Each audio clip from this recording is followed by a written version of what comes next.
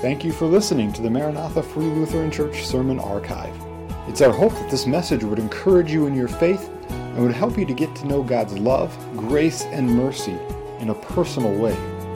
If you have any questions on the sermon or would like to know more about Maranatha, please visit us on the web at maranathafreelutheran.com or call our church office at 218-498-2808. Thank you, and may God bless.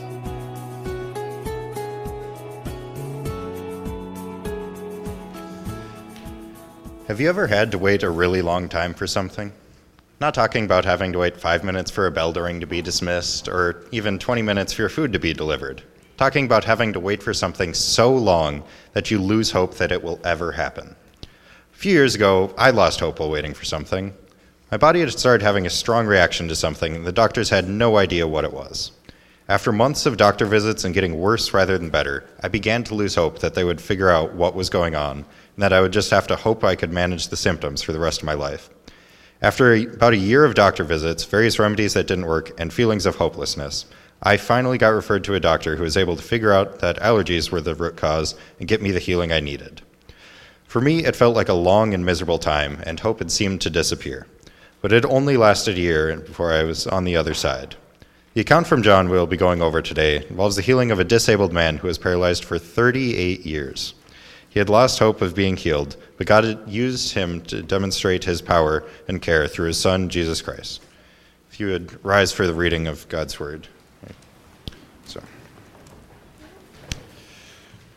Reading from John 5, verses 1 through 18. After this, there was a feast of the Jews, and Jesus went up to Jerusalem. Now there is in Jerusalem, by the sheep gate, a pool in Aramaic called Bethesda, which has 5 roofed colonnades. In these lay a multitude of invalids, blind, lame, and paralyzed. One man was there who had been an invalid for 38 years. When Jesus saw him lying there and knew that he had already been there a long time, he said to him, "Do you want to be healed?"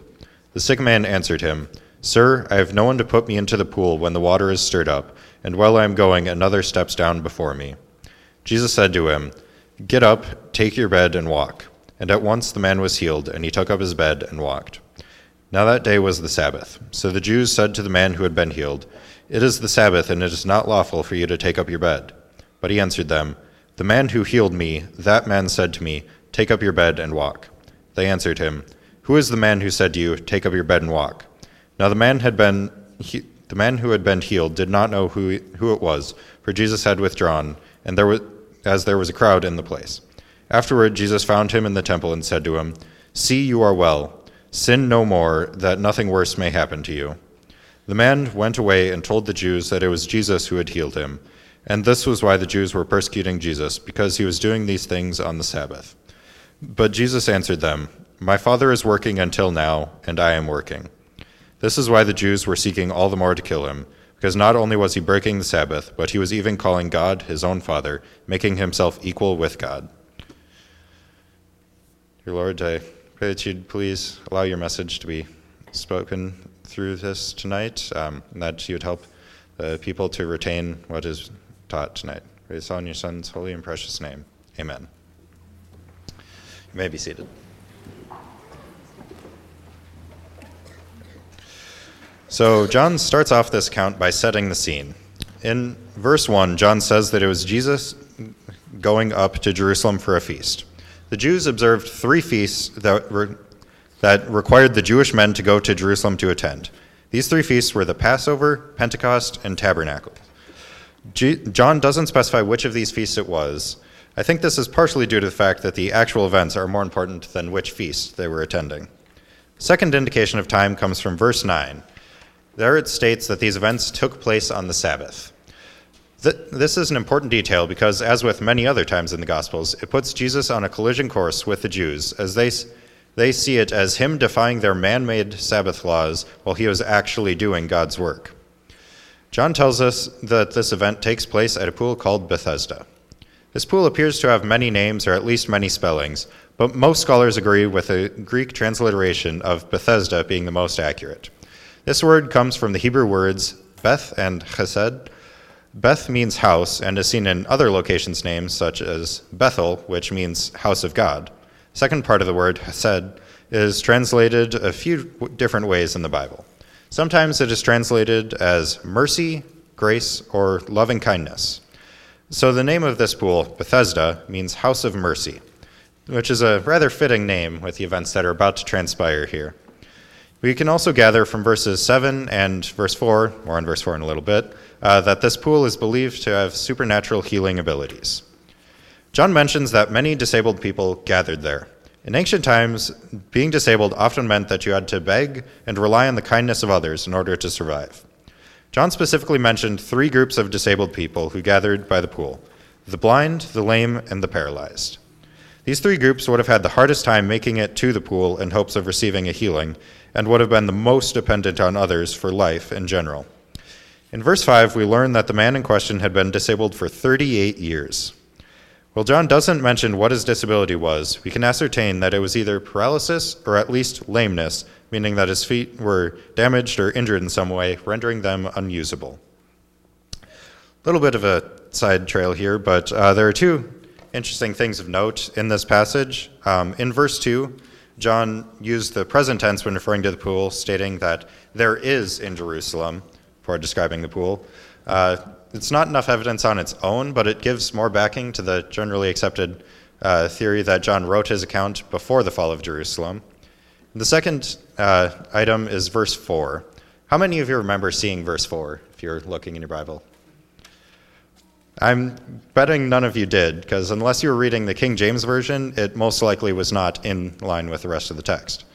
This is because most scholars agree that verse 4 and a little bit at the end of verse 3 were added years after John wrote his letter to help the reader understand what was special about this pool and why people were gathered there. So now we get to what actually happened as Jesus arrives on the scene.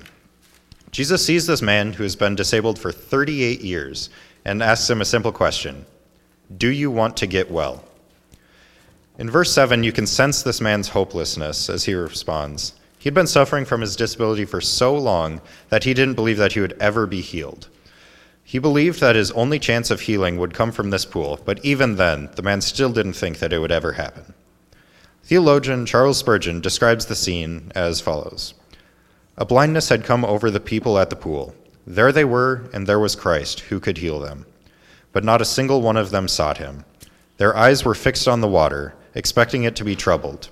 They were so taken up with their chosen way that the true way was neglected.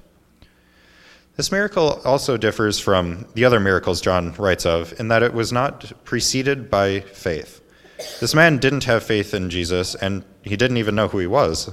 However, Jesus used this as an opportunity to demonstrate that God's power is not limited by people's faith. This man had not asked Jesus for anything, nor had he done anything to deserve this, but Jesus took this opportunity to show grace. Jesus' response was short but authoritative. He told the man, "Get up, pick up your mat, and walk." And the man was healed instantly. Not only was he healed, but he immediately did as Jesus had commanded as well. I want you to put yourself in the man's shoes for a second here. You've been unable to walk for 38 years. You've had to beg for money to sustain yourself. You've been sitting at this pool for years hoping that you could get in and be healed, but are continually let down as someone gets in before you can get there. One day, this man who you've never met comes up to you and asks you if you want to get well. Next, he tells you, "Get up, take your mat, and walk." Most of us would have hesitated and thought to ourselves, like, "I haven't tried that before," or "Great, another whack job, just what I needed." Theologian John Calvin describes the man's reaction in this manner: the sick man does what we nearly all do. He limits God's help to his own ideas and does not dare promise himself more that he conceives in his mind. This situation would have been so mind-boggling to us, but Jesus spoke to this man with such authority that he immediately did what he was told and didn't hesitate. Now the Jewish authorities enter the scene.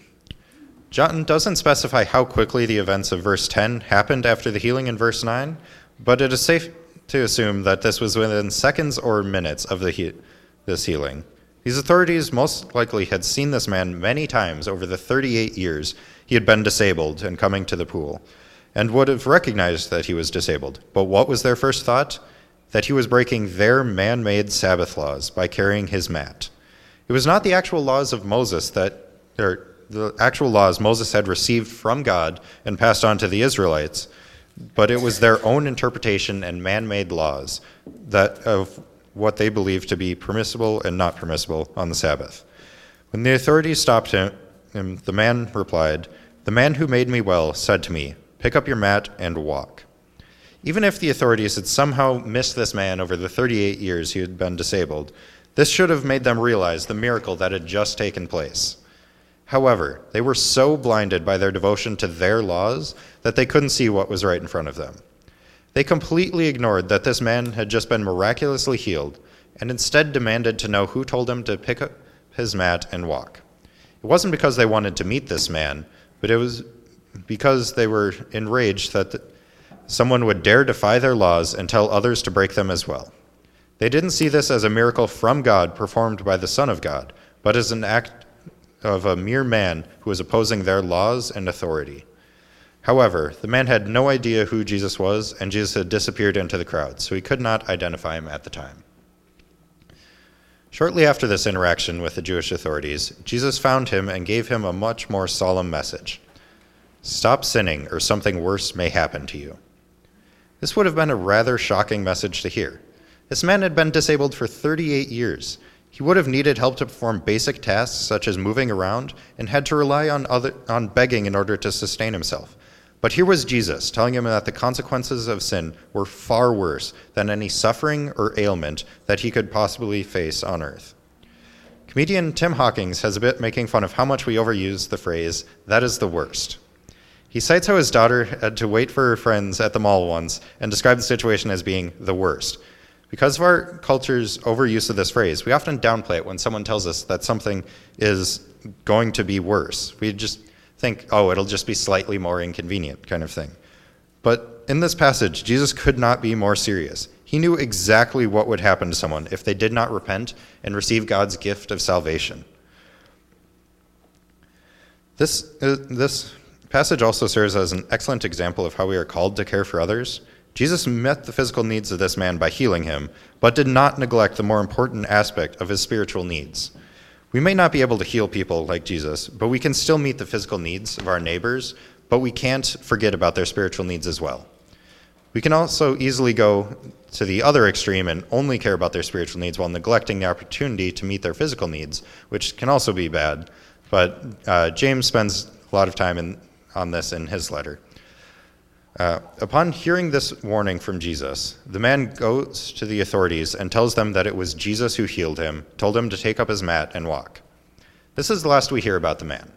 We don't know if he repented and followed Jesus or if he continued as he had before, but ultimately he was not the focus of the story. The Jewish authorities persecuted Jesus for the things he had been doing.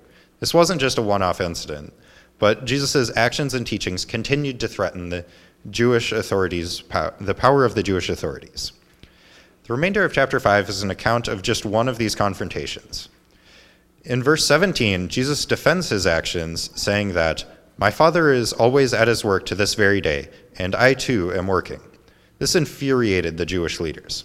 To better understand why they were so infuriated, we must understand how Jews regarded God.